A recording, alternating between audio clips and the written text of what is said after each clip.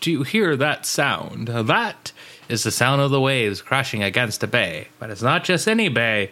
It's a Baywatch, because this is a Baywatch podcast. In fact, this is Baywatch Rookie School, a podcast where two men who have never watched Baywatch before try and watch Baywatch. I'm Michael Eisen. And I'm Morgan Thrapp. Morgan, have you figured out by now that I try to do the intro to every single episode differently? I sure have. I was actually just thinking about that while you were doing the intro. Yeah, I try to do something a little bit different, but I feel like there's a few times where I've done the same exact thing more than once. But, I mean, I feel like there's only a finite number of ways you can read the same bit of opening dialogue. I don't know. I'm pretty creative. That's true. That's true. And you are much better at line readings than half the people in this episode, so. Wow, I don't feel like that's big of a compliment. Because they're really bad. Yeah, so many of the actors in this episode are very bad. Yes. But what episode is it, you may ask? Well, it's season 3, episode 6, Showdown at Malibu Beach High. Written by Michael Burke and Douglas Schwartz, and directed by Douglas Schwartz. And it feels like an episode written by Burke and Schwartz. It really does. Yep. Am I right in saying that this was also part of the, Backdoor High School spin-off pilot? This was the pilot. Okay, cool. Yeah, the failed pilot. Yes, thank God. We'll get to it later. There's some very obviously, this seems like pilot fodder stuff. But anyway, I don't think I caught any, so I'm curious to see what you're thinking of. There's one I think that's going to be very obvious when I say it. But we'll get to it. Yeah. Anyways, this episode was aired October 19th, 1992. Let's talk about some guest stars. First off, we have John Wesley, who plays the police chief who got punched in the face by Garner. A year prior, he played a character in Fresh Prince of Bel-Air whose whole thing was that he got punched in the face. And that's all I got to say about him. I just thought that was funny. Bill McKinney is back. He played the hillbilly in our season opener, and now he plays Slade's piece of shit dad. Oh. Actually, you know what? Fuck it. I'll talk about some other things he's done. He was in an episode of the show, The Lazarus Man. Do you know what The Lazarus Man is about? I mean, I'm going to guess it's someone coming back from the dead? A little bit, yeah. Huh. Shortly after the Civil War, a man pulls himself out of a grave in the South wearing Southern clothing, but carrying Northern gold and carrying a U.S. Army revolver. He has no memory, save for some gorgeous brunette and being beaten over the head by a man in a derby just before John Wilkes Booth assassinated Abe Lincoln. What the fuck? He calls himself Lazarus after the man Jesus resurrected until they can figure out who he is and why he was buried alive and left for dead. Okay. That's a wild premise. Yes. I kind of want to watch it just to be like, where do you go with this? Yeah, right? It feels like you can't get more than a couple episodes out of that without it just feeling super repetitive. But, I mean, that is the era of TV we're in, so. I think it was 22 episodes. So. Okay. I mean. So one season. Yeah, I mean, look, you can get that much out of, Firefly. So, I mean. I'm going to piss off some people by that. I was going to say. I mean, but you didn't even get 22 of Firefly. No. And I like Firefly. I've gotten a lot of arguments with people about how I don't think Firefly is as good as everyone says it is, where it's like The Wire good. And I'm like, yeah, good. But I have other one season canceled shows I like better. I like Wonder Falls better than Firefly, personally. Yes. I would actually agree with that. You're the first person who's ever agreed with me on that. I was going to say that to piss you off, but you agreed. So that's new. No, I really liked Wonder Falls. I thought it was good. Yeah, same. Watch Wonder Falls, everybody. Yeah, it's better than Baywatch. That's for damn sure. Is it though? I mean, there's less of it, so... That's true. That's true. But even season 1 of Baywatch compared to... not Gravity Falls. I mean, compared to Gravity Falls, too. Yeah. I mean, that one I haven't seen, so I can't talk about it, but... Next up, David Spielberg plays Frank Richmond. No relation. At least not that I could find. Sorry. Now, I want to talk about him, mostly to talk about a TV show from the 70s called Bob and Carol and Ted and Alice. So... I've heard of this. Have you? Because it's a movie. It's based off of a movie. The name sounds familiar to me. Okay, interesting. So it's based off of a Natalie Wood movie from the late 60s. And the movie is basically about being in an open relationship. And swinging. Sure. I probably would have said then. And the movie was very raunchy for the time. And so they made a TV show for some reason about it. And they couldn't do all the things that they had done in that movie. Because, like, in the movie, there's, like, a foursome. Oh, wow. Well, they end the foursome really quickly because they're all just like, well, this is weird. Sure. And then the movie ends with, like, them in an elevator just being like, but they just basically, they fuck a lot of people. So it had, that movie is very appropriate for this episode because there's a little bit of swinging that goes on later. They're going to say because it fucks us.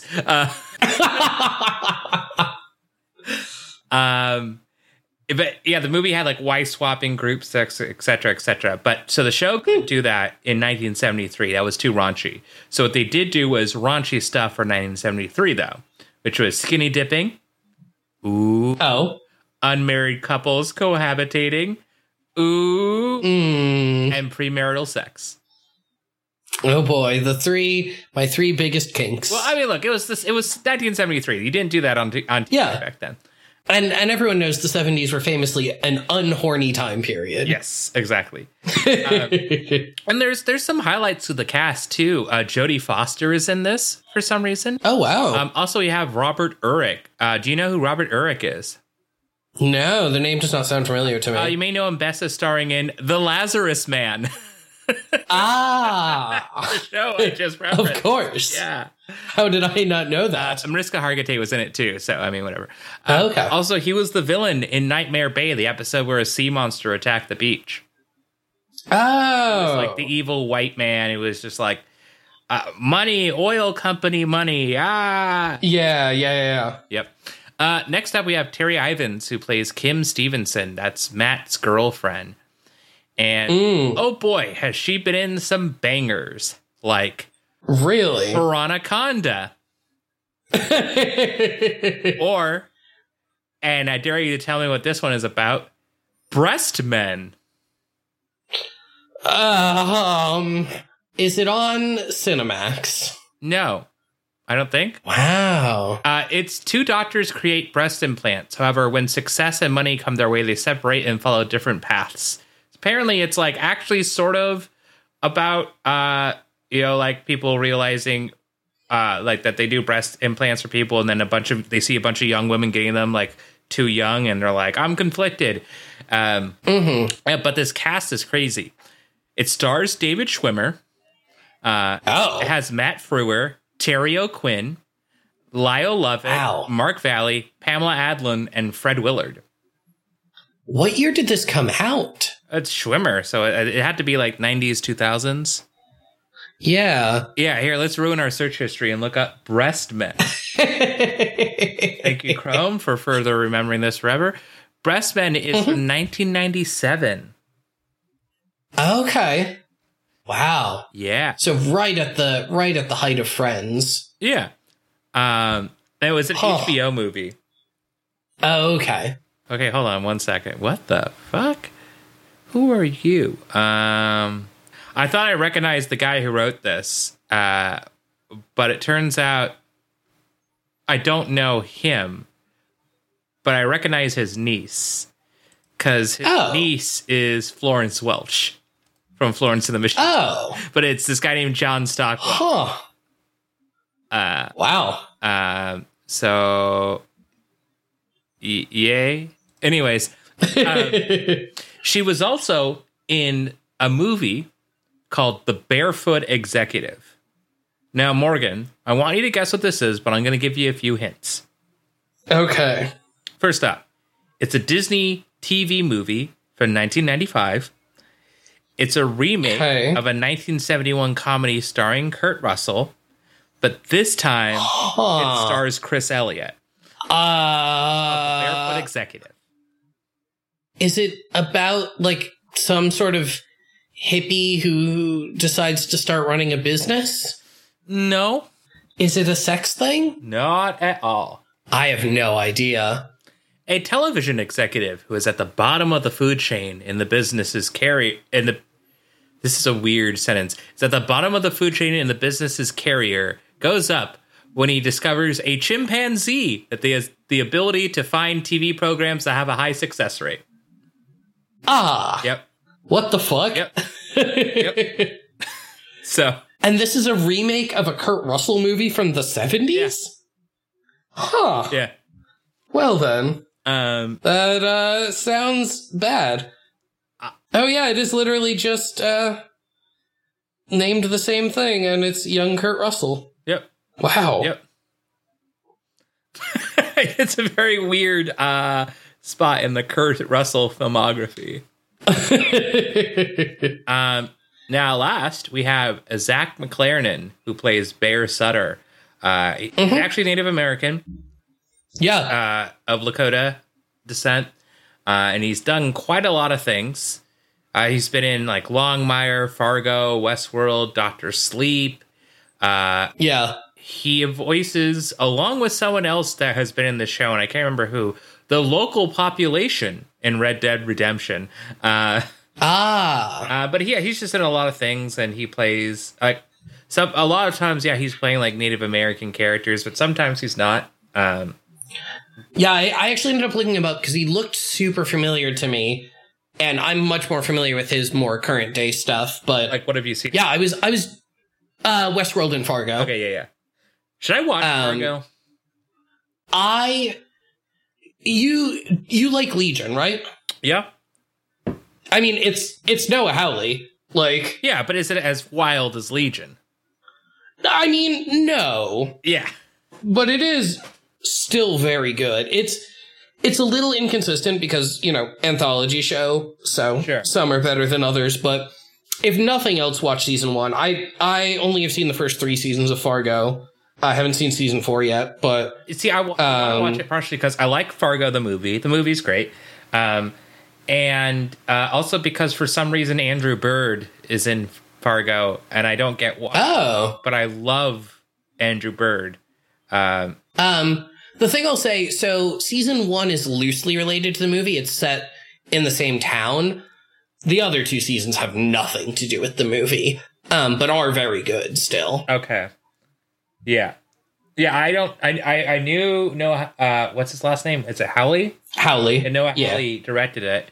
And I was like, oh, well, maybe I should, but it's not going to have, like, random Bollywood musical numbers in it, so I don't know if I want to watch. It doesn't, but it has some weird shit in it. Okay. And it's got, the season 1 has an incredible fucking cast. Bob Odenkirk and Martin Freeman are the 2 leads. You see, I feel like I'm going to get spurned because I don't want it to end up like a True Detective scenario where people talk about it so much and are like, wow, the cast is so great, and I'm like, sure. And then I watched it. I'm like, okay. And that's what happened for me with True Detective season 1. It was just hyped up so much that I was like, I ain't gonna watch this. I honestly never saw it. I mean, it's good. Yeah, the parts I watched are good. Yeah. But okay, maybe I'll try Fargo sometime soon when I'm not watching Baywatch and recording a podcast. We're 2 men. Thank you. Speaking of a podcast where 2 men talk about this show, Morgan, you should take us into this show, this episode. Yes, let's. We start off with Bear watching some animals in nature, and as we get a very long establishing shot telling us they're gonna build condos on this land. Yeah.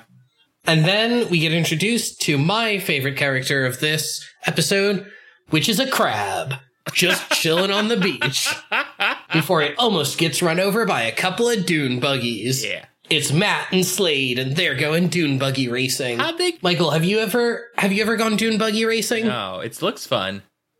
I haven't either, and I have decided that this is my new goal in life. It looks fun, but also looks very messy. Yeah, that's definitely true. But how did they, okay, I want to do it. how did they, I mean, I'll do it, but like, how did they, like, I know Matt is rich, but how did they get these? And how did they get them onto the beach? Did they, I mean, it feels like it's probably not that difficult. did they drive it through traffic? Maybe. I mean, they drive literally through, did they like pull a Frogger and like go, in between the cars in traffic and then get it onto the beach? How do you get it back off the beach? Like, yeah. where are they parked? Look, I know these are not the kind of things you're supposed to think about, but right now I feel like I'm all about like naturalism. And so where did they get them? Where did they park them? I mean, they probably trailer them to and from the beach. Isn't one green and one red? Why did I don't remember. I think they are. I could be wrong, in which case that ruins this joke. But why did they go for Mario colors? Which one is Mario? Oh, I was thinking. Which one is Luigi? I was thinking Christmas colors, but I mean, Matt's definitely Mario. Slade is way too much of a fucking dumbass to not be Luigi. Slade is too much of a Luigi to not be Luigi. I mean, Slade's kind of a Waluigi. Yeah.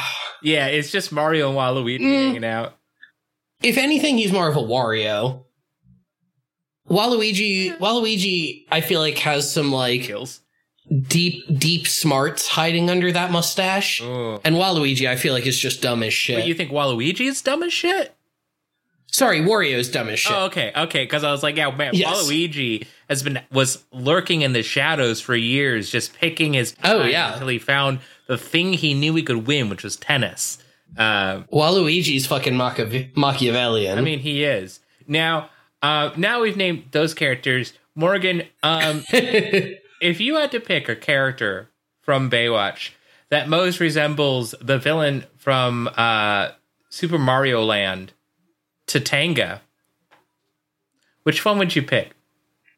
I don't know what Tatanga looks like. Morgan, if you had to pick a character from Baywatch who represents the villain from Super Mario Brothers 2, Wart, which character would you pick? That's the big frog, right? He's a wart, man. Yeah, no, he's a big frog man. I mean, I'm gonna partially go with Garner here because of his stance on the ATV in this episode, but he's just got a very, very wide froggy look in this episode. I was gonna go for Thorpe. Yeah, because nothing to me says ugly, disgusting frog like authority. Yeah, and Thorpe. Well, I mean, so is Garner.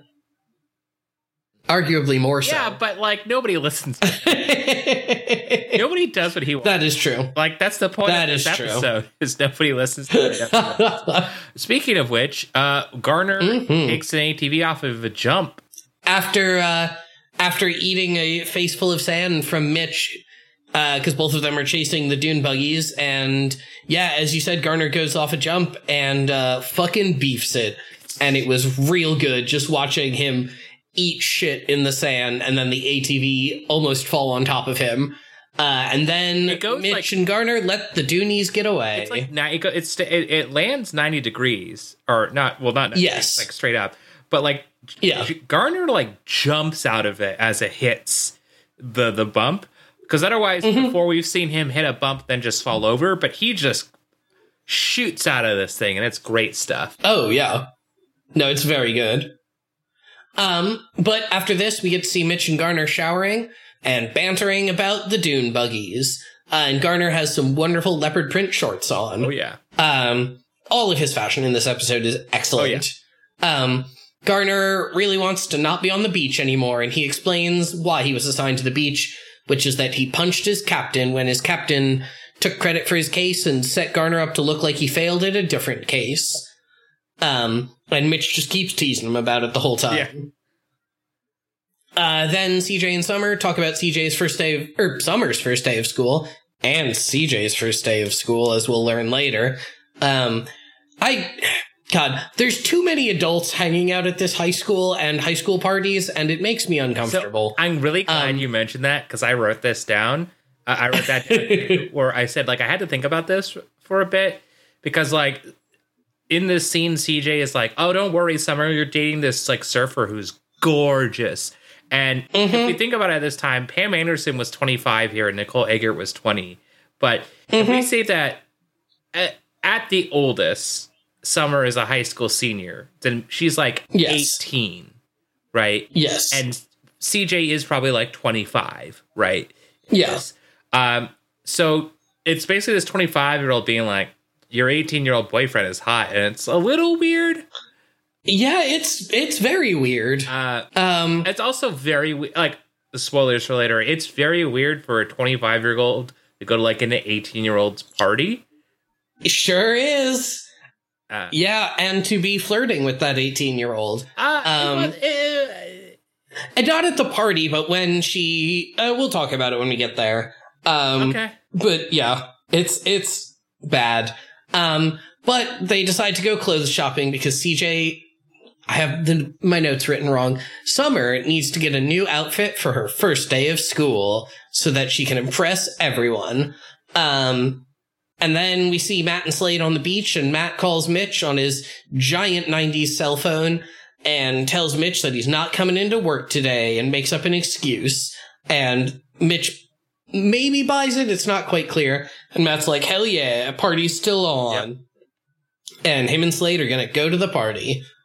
But then a woman rides by on the beach on a horse and watches Slade surfing for a while. Every blonde woman on this show rides a horse on the beach, and what's up with that?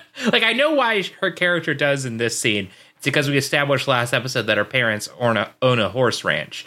But you and Shawnee, I mean, at least you're riding a horse normally this time. It is, I mean, it is good imagery. Like, it's pretty shots, but, no, it's not, it feels very out of place, especially with how much, like, screen time we keep dedicating to these horses. Horses. I don't understand. Horses.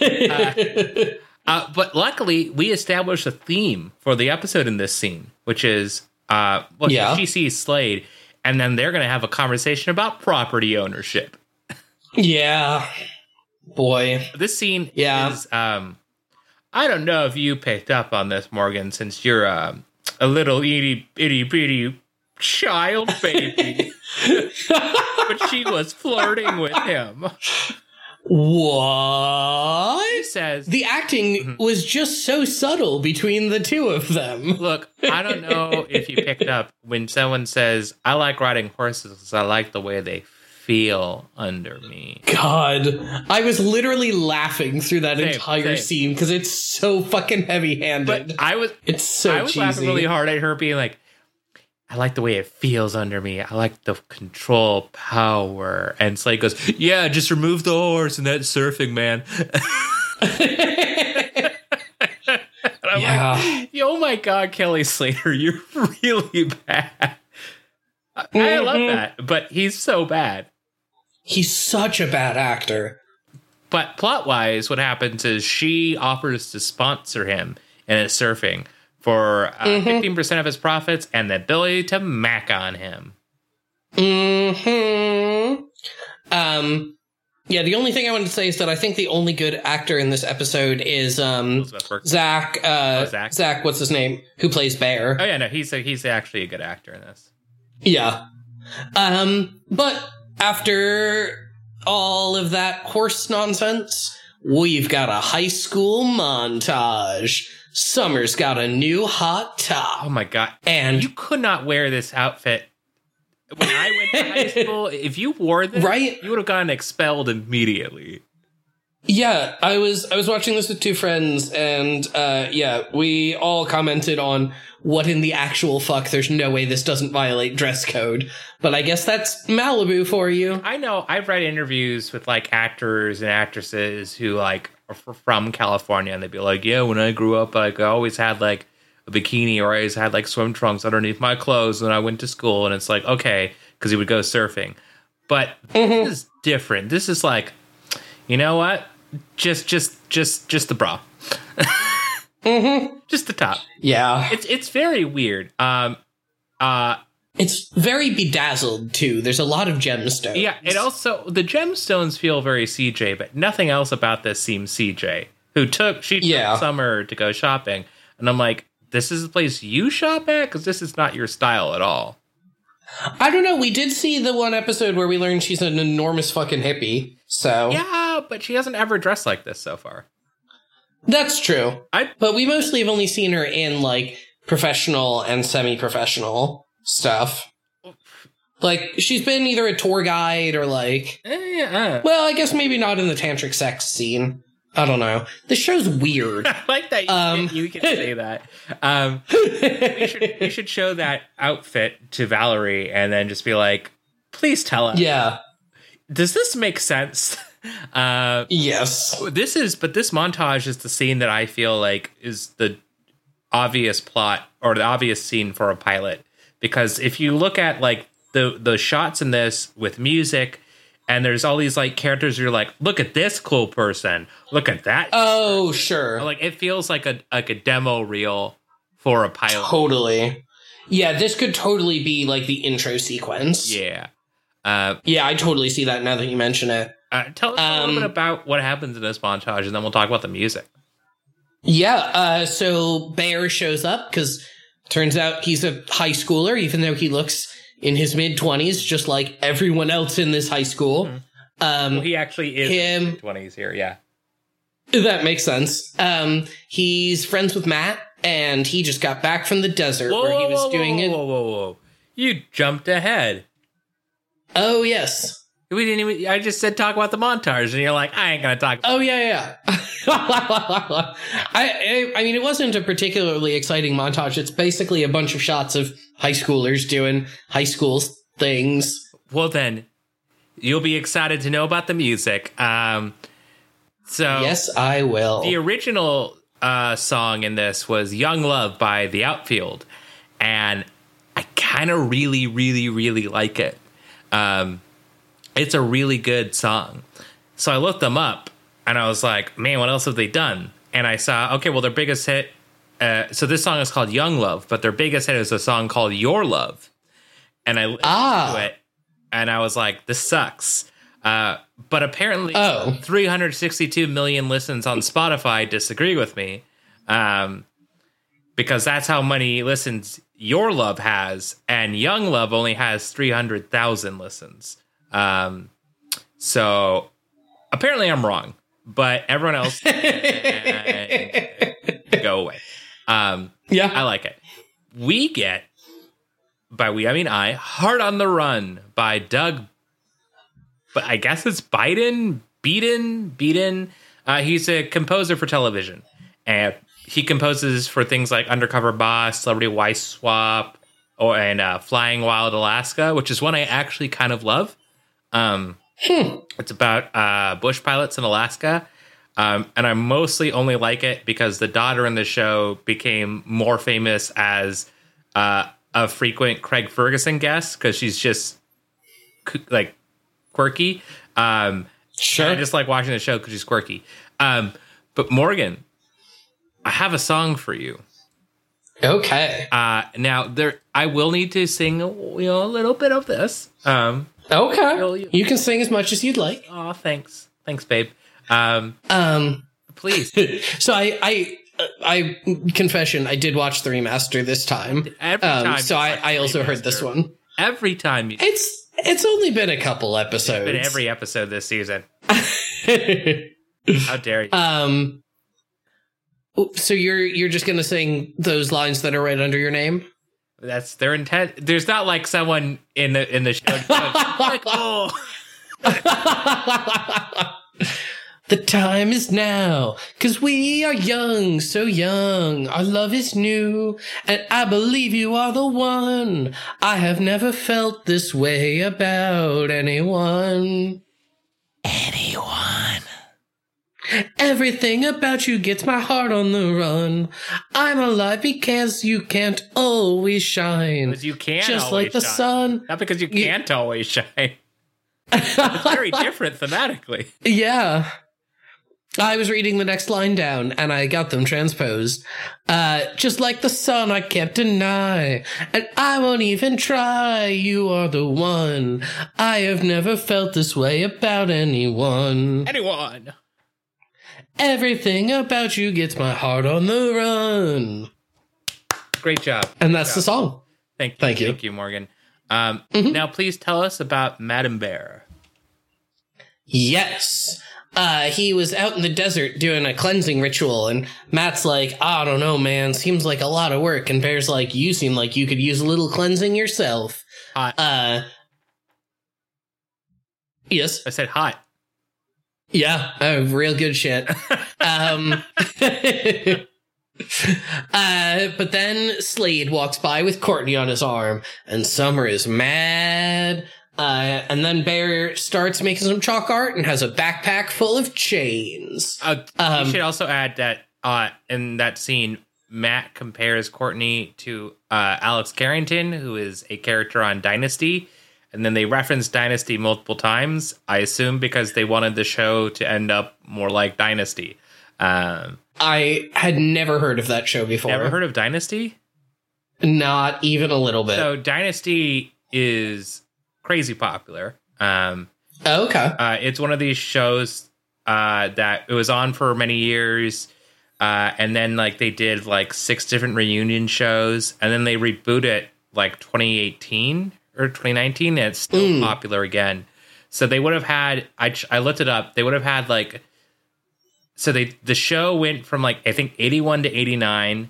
And then they did like a spinoff to 91, and then they would have had like a reunion show like right at the beginning of this year, and then they would do like 2 or 3 more spinoffs, and then they'd have the reboot in 2018, I think it is, which is still going. Wow. Yeah. And it's quite the dynasty. That's the point. Oh. Yeah. Well. Yeah, it's also it's like, wow, it's quite the dynasty, but also it's about like like the matriarchy being like, my family's better than your family. Oh, fuck you. Mm-hmm. And then who's going to win? And Alex Carrington is like the big bad villain. Why then later Summer tells Slade, go watch Dynasty. He goes, what? Why would I watch Dynasty? That was also my reaction. Yeah, it's like, I live in a van. Where would I watch Dynasty? Down by the river. Yeah. Oh. Tell us about... have I told you about how much I hate chalk? Oh, you haven't, but I feel the same way. I chalk picture chalk without feeling sick to my stomach. Oh, I literally have the same thing. Okay, good. The thought of touching chalk like makes my entire body hurt. Yeah, it's touching chalk I think is okay for me, but someone using chalk, I can't stand like the friction that chalk has. And the noise of it too, and the material. God. It's disgusting to me. All of it's bad. Yeah. I'm feeling sick actively right now. Well, let's move on because it's not just me, because I've told other people about that and they're like, that seems weird. I'm like, I mean, yeah, but chalk is weird. Yeah. Oh no, I'm 100% right there with Good. you. I'm glad. But next up, it's time for us to go to school, by which I mean into one of the classrooms, because we were already at a school. Summer's sitting, and Slade goes to try and sit over next to her, but she is not having it. And Slade tells us that he's here to escape his dad. Yeah, he drops and he tries to flirt with Summer. He drops his entire past in a throwaway sentence. Yeah. It's such a fucking shitty exposition dump that is not helped by the fact that Kelly Slater cannot act for the life of him. Yeah. But after he tries to flirt with Summer and she's not having it, we get a brief shot of Bear drawing some more. And then we learn that CJ is here to coach volleyball until the school can raise more money from something that they're about to do. Hint, it's selling the land for the condos. And then Matt, an ostensibly 18-year-old high school student, invites CJ ostensibly an adult, to his high school party. And they kind of flirt a little bit. I don't know. And it's very uncomfortable. I didn't see as much as flirting as much as just like coworkers ribbing each other. I don't know. I guess it is. I weird think to I'm invite just her to the party, but yeah. he's just like CJ's cool, but it does feel like he's just ribbing his coworker. Maybe. I think I'm just still not willing to give this show the benefit of the doubt. And I am. I will always be there for you, fellow listeners. When the rain starts to fall. Yes. Well, I live in Seattle, so and it's gonna be rainy this weekend. Thank God. But I don't know. I think this was innocent. Okay, I'm willing to give it that just for my own sanity. But I don't understand why they have extra land to then sell. Yeah, it didn't really make sense. I'm okay. Yep. Yeah. Let me see something I just call the scene, Okay. which is the next scene. All right. Which is Bear has chained himself up in the middle of the sundial that he drew in chalk. And that's why he had a backpack full of chains.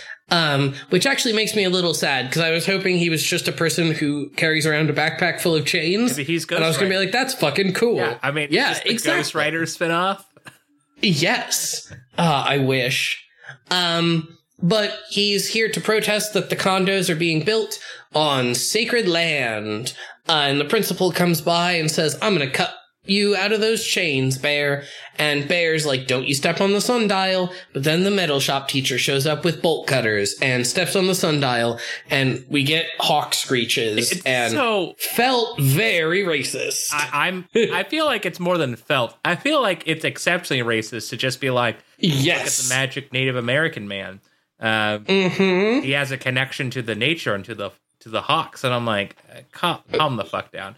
Luckily, they did do the research. Like the Chumash people are an actual tribe in Malibu. Oh wow, yeah, no, that is actually the land they would have lived on. Sure, but yeah, I don't think they were a magic tribe. They're not like this like the Kree from Marvel. They're just humans. Exactly. Yeah. But eventually, the metal shop teacher cuts Bear out, and Bear's like, what the fuck, this is sacred land? And the principal's like, if it were really sacred land, I wouldn't have sold it. And so I know that it's not sacred land because I did sell it. And it's like, well, I'm not sure. I'm not sure that's how that works. No, that's not how that works. That's not how it works. Wow, we're really doing the Flophouse references tonight, aren't we? I mean, listen, this show was always just going to be a worse version of the Flophouse. Worse. Yes. Next, we get to see Garner in the police headquarters looking at case files. And the captain who he hits comes in and mocks Garner for wanting to close out the cases. And then Garner finally decides to suck it up. And that's pretty much the whole scene. Well, there is the part where the boss comes in and says that ever since he got punched by Gardner, he snores so loud that his wife hates him. Oh, yeah. Oh, my God. Poor him. He could just get a breathe right strip. Yeah. Yeah. You dick. Just get a breathe right Yeah. strip. They cost like $5. I mean, I don't know. This is like 19, but like, come on. True. But now we get to meet Slade's dad, who shows up to Slade's van in full army uniform, which felt fucking weird.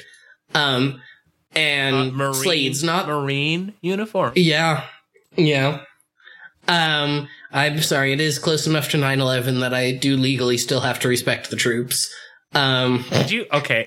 Wait, did you see that Newsmax clip today? No. Where like there's this vet on, and he talks about, so a lot of us have been over there, or who have been in Afghanistan, monitored the administrations that have been in place since we went over there. And the Newsmax guy is like, okay. And he goes, and I think in the last administration, they were actively trying to remove us and trying to limit the amount of funds that were going to us. And then the Newsmax guy cuts him off and says, I respect you and I respect anybody who went over there, but you cannot insult Donald Trump on my program. And he says this. Wow. He goes, and you are just taking the left agenda, the liberal agenda. That all the Afghanistan situations because of Biden. Don't you come on my show and try to preach your agenda, but I respect you as a veteran. And I'm like, what? Yes. Respect is a thing you yell at people to get them to shut up. Yeah. He kept on yelling, get him off. And I'm like, yikes. I'm not sure what is worse, Newsmax, One American News Network, or The Blaze. I feel like it's The Blaze, because The Blaze... Oh, see, I would have said OAN. Yeah, that's the One American News. Yeah. Yeah. No, I'm saying I think they're the worst out of the three. I don't know, because it's like The Blaze... Well, actually, maybe The Blaze is the best? That's a weird sentence. Because they were started by Glenn Beck, and then they fired Glenn Beck, but then they hired Tommy Lahren. So they all suck. God. Yeah. Oh, did you hear also today? Piers Morgan just got hired by Fox News. Oh, fucking hell. Yeah. He needs to just go die already. Yeah. I'm just so fucking sick of him as a human being. I hate the most that Piers Morgan replaced David Hasselhoff on America's Got Talent as a judge. Yeah. What the fuck? Yeah, it's David Hasselhoff. We love David Hasselhoff. God, fucking Piers Morgan. It's not in our contract that we have to say it, I promise. Our contract that we have with the Hoff for this show. Mm-hmm. Yeah. Mm-hmm. Everyone knows. It's all podcasts start because there's a contract that you sign, not because you just decide to, get a mic and record. Yeah. Very, very legal procedure here. Morgan and I are actually very well-versed in tax law as well. It's true. Yeah. It's true. Ask us about your taxes and we'll see if we respond. Yeah. You joke, but I actually do know a distressing amount about New York State property tax laws because I did used to work on software that would handle all of that. That is true. And you have brought up quite a few interesting legal tidbits throughout this show, throughout this podcast. It's true. So you know what? It's true. Everybody, if you're listening, tweet at Baywatch Rookie School and ask us a question about taxes. And but New York taxes. Yes. Yes. Specifically New York property taxes. Yes, please do. Mm-hmm. Now tell us more about Slade's dad. Yes, he is kind of an asshole. And once Slade gets back to his van, his dad yells at him a bunch about how you shouldn't drop out of high school to be a surfer. He's not dropping out of Kelly, high school. Right, which he isn't. And then Kelly Slater says, but you don't understand, Dad. I'm about to go pro. And I really I hate Kelly Slater's acting so much.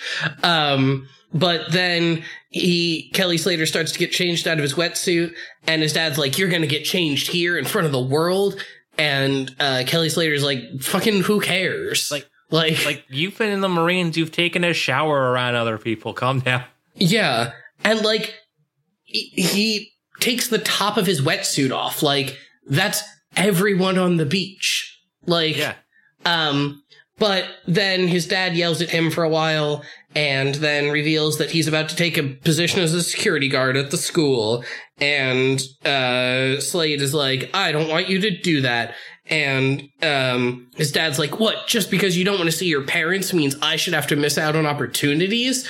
And I wanted to be like, yeah, I mean, probably. If you're real fucking shit to your children, you are probably going to miss out on some opportunities. Yep. But then they fight for a bit, and his dad breaks his surfboard and says, I forget what the line is, but it ends with, and if you ever do that again, I'll break you too. Yeah, it's something about, you can't make money from surfing, and so if you keep on trying, and then it's just he just never appears ever again. So, ever. Wow. I think. Wow. So, I feel... That makes sense. I feel like a lot of this episode, they were like, man, we're really banking on this spinoff show to finish these plot points. And they just like, nope. Yeah. We finish these plot points. I can't say that I'm mad. Like, Bear never comes back. Aw. So, like, I mean, I guess it's good because all of the writing around him was super fucking racist, but I do really like Zach McCleary? No. McClearney? Something like that? It's Zach McClarnon. I wasn't that far off. McCleary? I mean, yeah, okay, look. McCleary versus McLaren. His dad is Irish, sure, but they're different Irish names. Sure. I really like him as an actor, and I would have loved to have seen more of him. Morgan. Morgan Sip.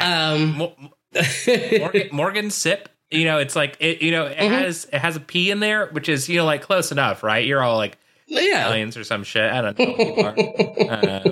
I mean, Thrap's not an Italian name, but Ponzi is. So Pompelio Ponzi. Tony everyone's new favorite wrestler. God. Tony D'Angelo. I work in waste management. My dad works in waste management, which is how I know you're a pile of waste. I love it. Oh man. Okay. But after this, Bear gives them a tour. Can I do this? Mm-hmm. Oh, please. So after this, Bear shows Matt and Summer a mural that his people drew depicting Malibu 500 years ago. Summer, in reaction to this, is shocked that Native people would have ever lived in a spot that white people also aesthetically enjoy. Yeah. And she's just like, wow, I've just never pictured, she says the other word, Native people living here. Mm-hmm. And Bear's just like, yep. Just like, and talking about, wow, that's really cool that, your people have a word that's not Malibu that was for this place. And it means something like, it was the waves that are loud or something like that. And yeah, something like that. So she and Matt say, wow, that's really beautiful. Yeah, it's really beautiful. And Bear goes, yeah. It's just like, the scene doesn't matter at all. Like, I get why they do it to set up another scene later, but it's sure. So then Bear brings up that Senator's beach house was built over native land the year prior. So they then hatch a plan to find artifacts to prove that it's native land, and they're going to get the principal there tomorrow and show him the artifacts. But they're not going to do any work ahead of time to find the artifacts. They just want them to appear and hope that the principal is then there for it, which, great plan. Yeah. Great plan. It definitely felt like a bit of a stretch. Yeah. But, I bet. Yeah. Just a bit. Yeah. But then Mitch goes to visit Garner in the filing room and teases him about wanting to close out the case and having to file all day. So then he invites Garner to dinner, and Garner's like, why the fuck would I want to eat your cooking? It's terrible. And Mitch is like, aha, there's the man I miss. Oh, actually, I have a line here I'd like you to read from Mitch. Oh, yes. Don't highlight everything, please. Here's the line for you, Morgan. Garner, I miss you, okay? I miss you, okay? I miss your little face, It's happy one minute, sad the next, Grumpy. I like that. It's unpredictable. I kind of love that line. It's actually very good. Very cute. This might be my favorite scene of the episode, honestly, because the two of them have real chemistry. They do. In a, very buddy kind of way. Yeah. Which I appreciate. I mean, look, Mitch gets the best content, usually. Oh, for sure. And, I accept that. And I'm okay with it, because I like David Hasselhoff. So, you know what? I don't hate it. But Garner also, I feel like Garner, 85% of the time gets written pretty well. Yeah. Which is shocking. Yeah. considering no one else on the show does. Yeah. But then Summer, Matt, and Frank the principal go to see Bear, and Bear talks about the summer ceremony and how his, grandfather took him there and gave him his name, and they, did various spiritual dances, and, it was a whole ceremony. The principal says getting named here doesn't make this land sacred, which I thought, okay, that's kind of funny. I mean, yeah, that's good point. Yeah. Good point. But then we see a hawk with the same hawk screeching sound that is just permanently associated with, like, racist Native American perception in movies and TVs in the late 80s and early 90s. It's that same hawk screech, always. It's not just the early 90s, Morgan. It's up through, like, the mid-2000s. Yeah, true. But then we see a deer, but that's no deer. That's a hunter in a deer hide who fires an arrow and then transforms back into a deer in a very, very badly done, like, bit of editing. It looks super cheesy. But everyone sees this, and this convinces the principal, so they go and find an arrowhead where the ghost arrow landed.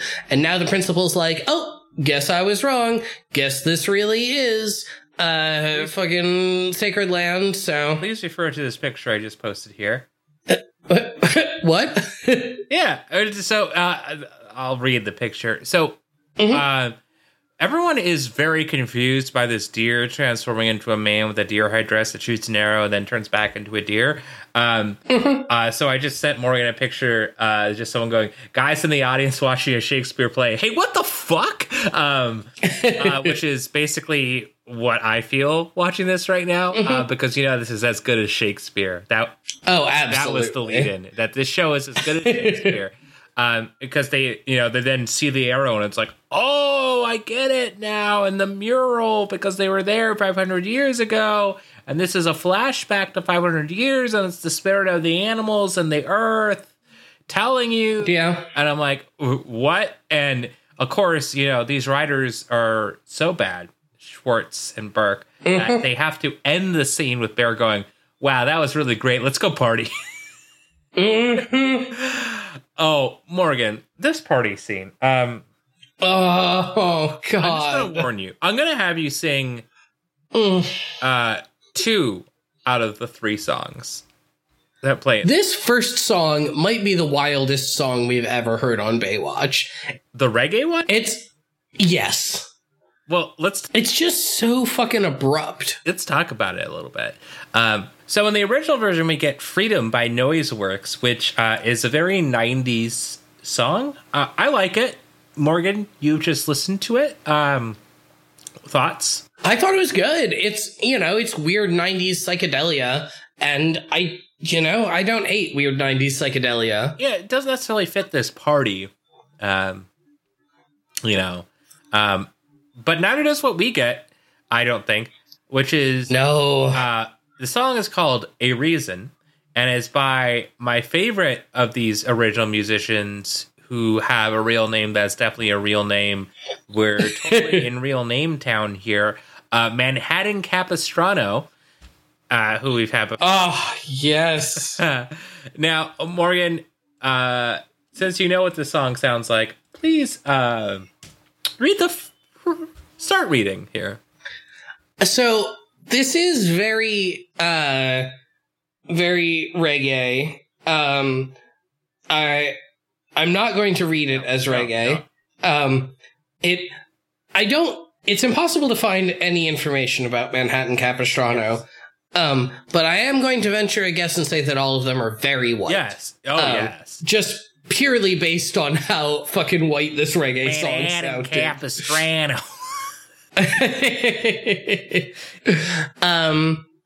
That's what we're gonna do. That's what we're gonna do. That's what we're gonna do. Hot sand till sunset. Pool days we stay wet. Ugh. Waves if we want 'em. Ugh. Live life, no stress, nothing promised tomorrow. We stay ahead, won't follow. They listen to the noise, wrong choice. What? We all know I want to get it started. One look, if I'm honest, could make me feel so deep. You're all I ever wanted.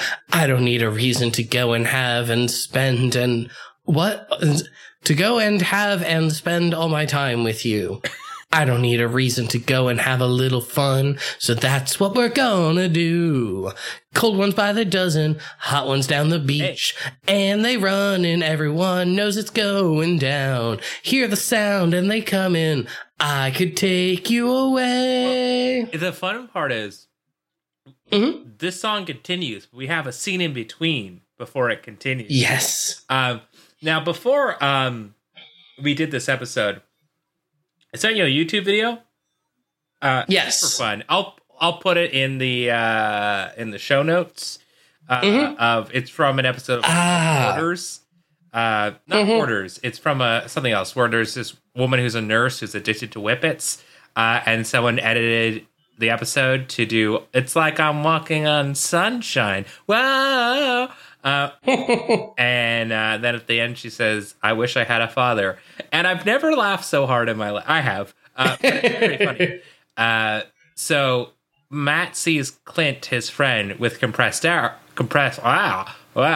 Ooh, okay. Try that again. Compressed air, because he's going to do whippets. And specifically what Matt tells Clint is, hey, don't suck on that stuff in here. Yeah, I love that. Which I wrote is that too. A fucking beautiful line. Just A+. That should just be our, we should change our Twitter bio to don't suck this stuff around here. Oh, God. But yeah, then we get part 2 of the party montage with more of the same song. No. And yes, Morgan. Please. So the thing I'm very curious about, in the original, was there not a song here and there was dialogue? Because we keep getting shots of people talking to each other, and it definitely feels like in the original you could hear that dialogue, I know. but they Usually decided not to. Yeah, I don't know. I would say that I'll go... Yeah, I'm not either. But it I don't know, I'm very curious, but not enough to do anything about it. But yeah, let's sing the rest of this song. To go and have a little fun, so that's what we're gonna do. Let me hold you close now, can't believe what we've found. Could never dream it, I need it forever. Let me hold you close now, can't believe what we found. Could never dream it, I need it forever. I don't need a reason to go and have a little fun and spend all my time with you. Here's the amazing part, Morgan. Yes. They do. Yes, Michael. Spend all my time with you. And it cuts to commercial. And it comes back with a new song. It's not credited at all. Yes. But Morgan, yes. Please now sing this song. Oh, God. Oh, God. This song. My kind of woman, no doubt about it. You got everything a man would need. Treasure the moment, the day I found you. You were better than the girl of my dreams. The kind of woman I need. Ooh, my kind of woman. Anywhere you are, anywhere you're going, you know I'll follow you there. I don't care far if it's you I'm holding, because nobody compares. I got a little Bob Dylan there at the end, and I don't know how to feel about that. I like that you, for a second, went, anyway you want it, that's the... That is what I was going for, yes. And then what does this lead into? Well, this would be a shot of Slade making out with Courtney, and Summer is fucking pissed, understandably. And then Slade goes to talk to Summer and is like, hey, she's just a business partner. We should make out. And so they do. No, before that, he says, I can't believe you're jealous. Yeah. Like, what? No, but he actually goes, Summer, I can't believe you're jealous. Summer, I can't believe you've done this. Can't believe you've done this.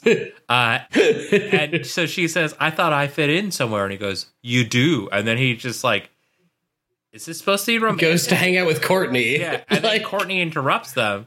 And mind you, Courtney never comes back to this show. So this is a failed pilot. Wow. Because she's Elizabeth Berkley. She's got Saved by the Bell that she's doing at the same time. So they were trying to set this up as like a love triangle for the spinoff? Yeah. Wow. Yeah. Yeah, it's very stupid, and it makes me not like Slade even more than I already hated him. I think it was potentially what they were hinting at was like, yeah, Slade will end up with Courtney, and then Summer will end up with Bear. That's what it looks like, because they show them all doing like the weird, shitty, like Scooby-Doo dance, where they're all like, I do one move, dance club kind of dance, you know? Yeah. And then he's just around her the whole rest of the episode, so like consoling her. So I'm like, that's probably where it would go, you know? And I don't hate that. Probably. Because in my mind, in my woke mind, it's Summer learning about Native American culture and being like, wow, I really appropriate a lot of your culture. And then Bear is like, yeah. That's it. That won't.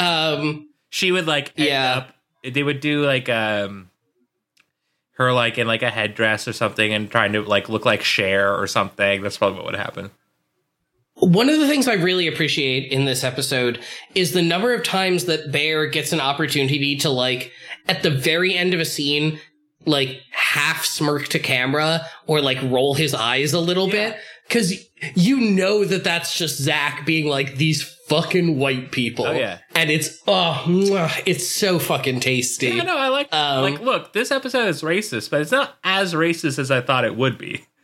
Yes. Yeah, I had low hopes for this episode. Wow, you had the opposite of Pete Buttigieg. Beat Buttigieg. No, I don't like that. So Courtney played, you know, with this success, you're going to have some difficult decisions to make. Like, which woman you're going to want to be with. And then Bear consoles Summer. So then we cut to a scene where rightly everyone is like, who the fuck is that? And it's Pam Anderson. And she's just looks great. And she's like, I'm going to show up. All the boys are doing the like cartoon eyes popping out of their face, like, awooga. As they ogle her. And she, again, like 25, going to a party of at the most 18, like 16 to 18-year-olds. Yeah. Yeah. It's weird. So then another song here, but I didn't want to make you sing it, so I just lyrics. Perfect. But yeah, CJ walks over to Matt, who is making out with his girlfriend, and she stands over him for a while, and then we get a very slow sweeping pan of her entire body. And then it cuts back to Matt, who's like, oops, you're here, I guess. But then we see that Clint and his girlfriend are passed out at the bottom of the pool after ODing on canned air. So they pull them out of the bottom of the pool and give them CPR, and they wake up basically immediately. And then that's the end of that. Then we get to see Mitch be mad at Matt for not taking away the canned air, and Matt's like, you're right, I shoulda. Sorry, I just want everyone to realize this is a 44-minute episode of television, and the Whippet storyline was brought up with 13 minutes left in the episode, including the credits. Yes. This episode is so fucking rushed. There is so much that goes on in it, and none of it is even the slightest bit developed, which makes sense if this is the pilot to a show. Yes. But not as an episode of Baywatch. Right, exactly. This is, like, odd for an episode of Baywatch. Like, it makes me want a normal episode of Baywatch, just given, like, the pacing makes somehow more sense on a normal episode of Baywatch. Yeah. Praising Baywatch, we always end up praising in the end. I know. Love it. But this is like the SpongeBob Krabby Patties thing, where it's like, you like Krabby Patties, Squidward. You like Baywatch, Morgan. You know. I will admit that I have grown more and more fond of it. And also, Michael, you'll be very excited to know I do now own some Baywatch merch. Oh, really? What do you have? I've got myself a t-shirt. Yes. What did you get? It's one from Old Navy that just has like, I think it's like a season 3 or season 4 cast photo on the front of it. Oh, wow. That's way more risky than I was. I thought you were just going to have. Wow. I mean, to be fair, this was given to me as a gift. I did not buy it. Who got it for you? Mel. Oh, nice. Wow. That is a very gift. Well, I expect next time we hang out, you wear that. I'll wear my Baywatch shirt. Absolutely. Just Baywatch it together. I don't know. Hell yeah. But yeah, after Mitch yells at Matt confesses that it was him and Slade dune buggying, and Mitch is like, don't worry, I'm not going to do anything, because I'm going to go tell Garner. Which leads to the fucking weirdest end to a Baywatch episode we've had so far. But first we have a scene where Mitch is boxing and Garner comes in and he tries to get Garner to box, but Garner broke his hand after punching the captain again. So now he's back on the beach and Mitch tells him who buggied. And Garner looks very happy. So then Garner shows up to the beach and Matt and Slade are surfing and he gives them a fucking ominous look as they swim out into the ocean and the episode ends and it's fucking wild. Very weird. It doesn't make a lot of sense. Yes. I was watching it with Em and Mel and they both were like, oh, so this is a 2-parter, right? And I was like, nope. Yep. Nope. Not at all. But yeah, that's the whatever the fuck at Malibu High. The reunion. What's the other name of this? Showdown at Malibu High. All right. So before we get to our ratings, let's talk about some IMDb ratings.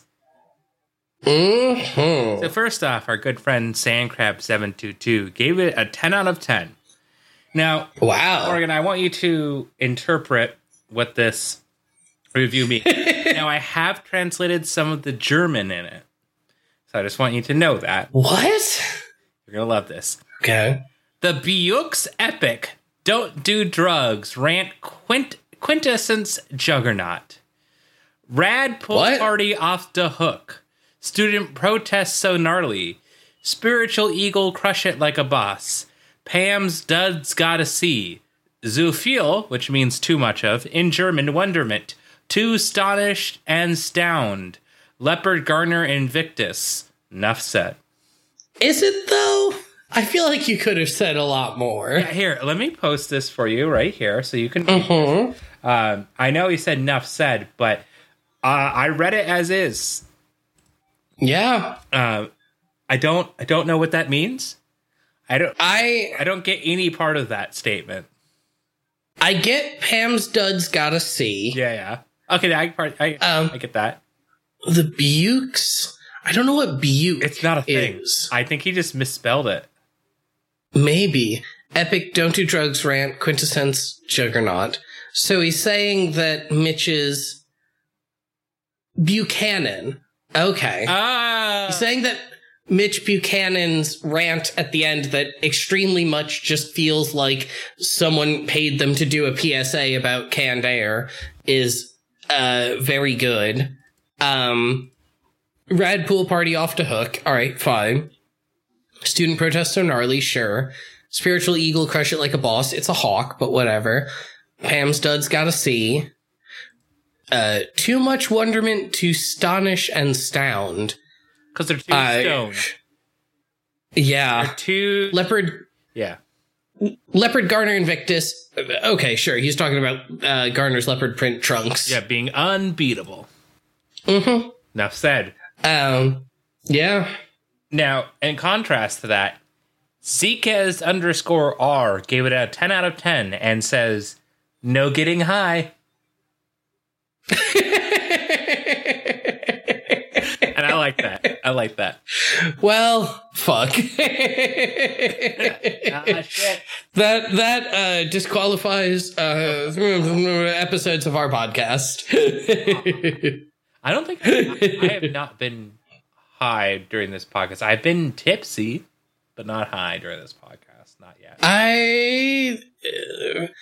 For anyone living in a state where weed is legal, I have been high during recording episodes. For anyone in states where weed is not legal, I've never smoked weed before in my life. What?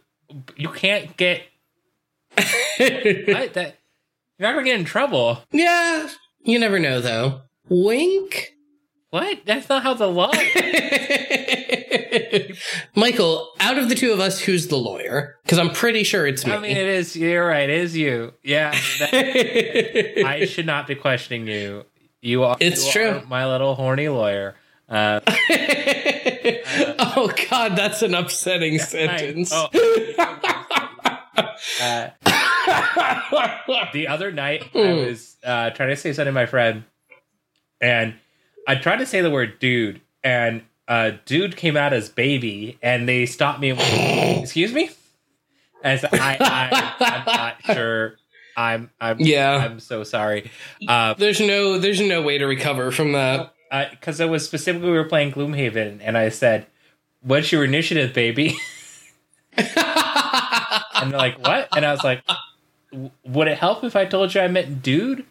It was a weird time to be saying it. Anyways. Yeah.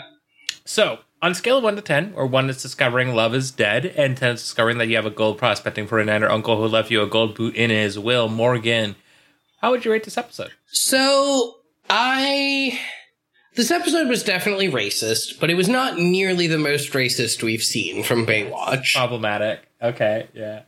Yes. It's still not good, but I think overall I'm going to give it a 3, I think.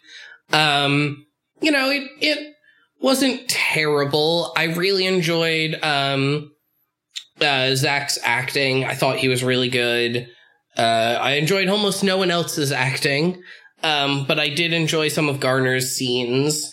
But Kelly Slater, man, just fucking pulls these episodes down for me. He's just so bad. And I really hope now that they're done with their fucking high school spin-off bullshit that we see much less of him, because he's just such a bad actor. Would it help if I told you he's only around for this season? It helps considerably. I think he's only around for 12 episodes in the season. Hell yeah. And we've already burned through most of those 12, I feel like. Yeah, basically.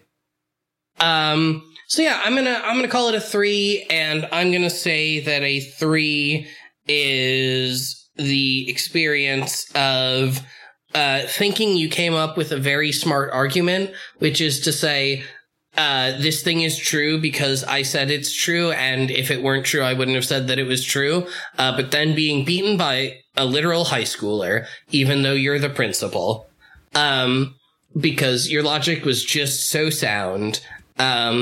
Michael, how about you? I'm also going to give it a 3 for much the same reasons as you. Kelly Slater's acting sucks.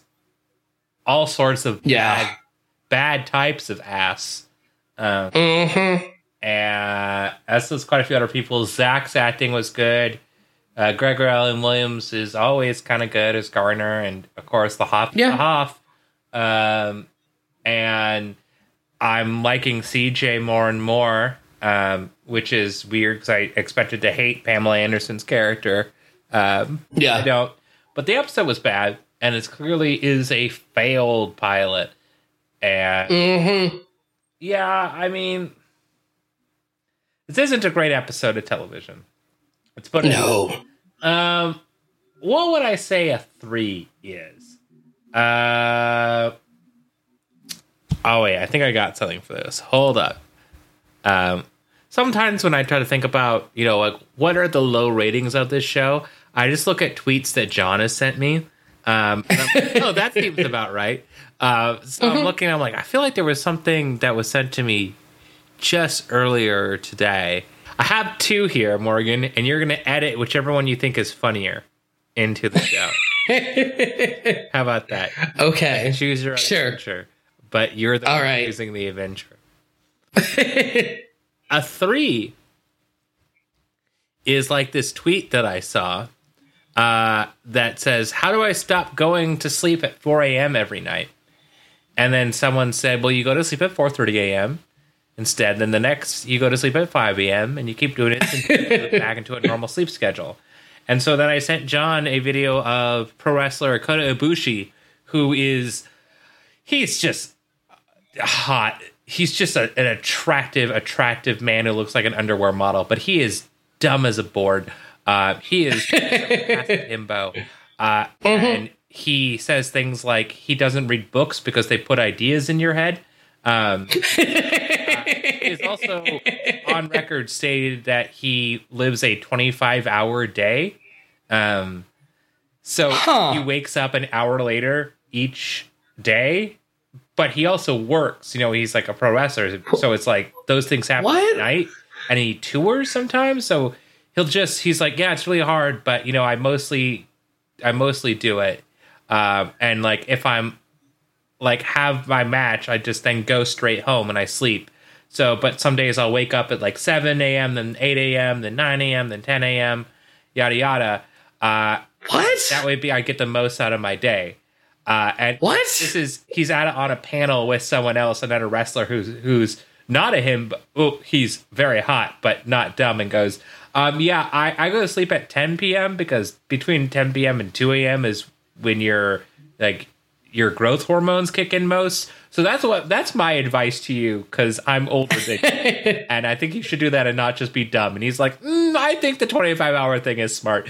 Does he stay awake for 25 hours at a time? Oh. Here, okay. You know what? Look, That's very stupid. Here you go, Morgan. So he goes, when I go to sleep at midnight, I get up at 7 a.m. the next day. It's actually better if you just watch it. Here, I'll just watch it for a minute. Yeah, that doesn't make... He just goes to sleep 1 hour later every day. Yes. He's not up for 25 hours at a time. He just goes to sleep 1 hour later every day. He's very dumb. I told you. Yeah. Yeah. So a 3 is thinking that this is smart and trying to live a 25-hour day when you just go to bed 1 hour later the next day. So that's the first option, Morgan. Okay. My second option is a 3 is this tweet that John sent me, which just reads, sadly, by the time of Nirvana's last U.S. tour in late 1993, Kurt Cobain was tortured by the obligation to play Teen Spirit every night. There are many other songs they have written that are as good, if not better, he claimed. He finally stopped playing Teen Spirit for good, taking his own life on April 5th, 1994. Oh, God, I saw that one. It's so fucking good. It's just such fucking shitty writing. Like, it is. I love that. It's how do you do that? I don't. There's also the follow-up one, which is, and I swear I don't have a gun. Kurt Cobain, I'll come as you are. Despite the pledge in those lyrics that went around the world in the early 1990s, police in Seattle say that Kurt Cobain did at least own one gun. Fuck. That's very funny. Yeah. Oh, God. Yeah, I think that's... So, and my response to that is, I'm just going to share this picture with you right now. This is my react image to everything. Everything I'm like, at least slightly don't like anymore, is just this image right here. It says, you're a complete idiot. Just my opinion. And a super cracker. You're blocked. I just like calling people a super cracker. Yeah. So that's also a 3. Is just like those statements are a 10 out of 10 for humor, but a 3 out of 10 for just taste. Oh yeah. So Morgan, there you go. You have 2 choices to pick from. Put it in whichever one you like better. And I'll do show notes for whichever one. Now, Morgan, should we talk about the next episode? Yes, please. I don't know what it's called. Oh, I do know what it's called. It's called Point Doom. Woo! Oh, it is? Yeah. It's unbelievable! Oh, sweet. Right. Yes. I forgot about that. It happens. So let's do the Baywatch wiki description first. Point Doom. Matt drives his motorcycle on the cliffs above Malibu and challenges Hudson. I don't know who that is. Mitch trains to beat Stephanie with Garner as his coach. Okay. Beat her in what? I don't know. Great. IMDb description. Matt meets and befriends a mysterious but attractive woman who challenges others in illegal motorcycle races. Yeah, that's why I brought in Morgan, because both of you are Morgan, brought in. It's unbelievable! Because both of you ride motorcycles. After the girl crashes during a motorcycle race, Matt suspects the opposing biker of sabotage, and he becomes determined to seek revenge against the guy in a grudge motorcycle race. Meanwhile, Mitch is into a vigorous training for a swim event with Stephanie and Garner as his trainer, unaware that he's the victim of a little prank. Also, this makes me very excited. Okay, hype yourself. Just get hype, Morgan. Okay. I'm hypey. Okay. Fucking hypey. Guido. Ooh, yes. Asks CJ. Yes. Help after he is threatened by a huge guy at the beach for flirting with the man's girlfriend. Fucking so hyped. I'm so hyped for the Guido story. Oh man, it's gonna be great shit. I think, I hope. That's all I can really hope for. There'll be a guest episode. Join us. Don't join us. Like I give a shit. Wow. Shout on all of our shout on the Beef Boys. That's it. Yeah. Oh man, it's gonna be an interesting one. It sounds like it might at least be less racist, so that's something. I think this was one of the low points, and it goes back up. I don't think there's lots of low points this season. This was like a definite low point. Awesome. Well, I hope for all of you who listen that this show is not a low point, because otherwise, I mean, why would you still be listening? But why are we still recording? Well, yeah. The thing I do want to leave you on, if this is a low note, is the high note of the outro, which is to say thank you all so much for listening. The butthole of the episode. Ooh. Thank you for listening to this episode of Baywatch Rookie School. If you want to find us on Twitter, our show handle is @RookieSchoolPod. I am at Morgan P. Thrap. I am at Snotsnit, SNOTSNIT. And we'll see you next week. And just remember, hips, lips, and fingertips. Yeah, I guess. Okay. I like it.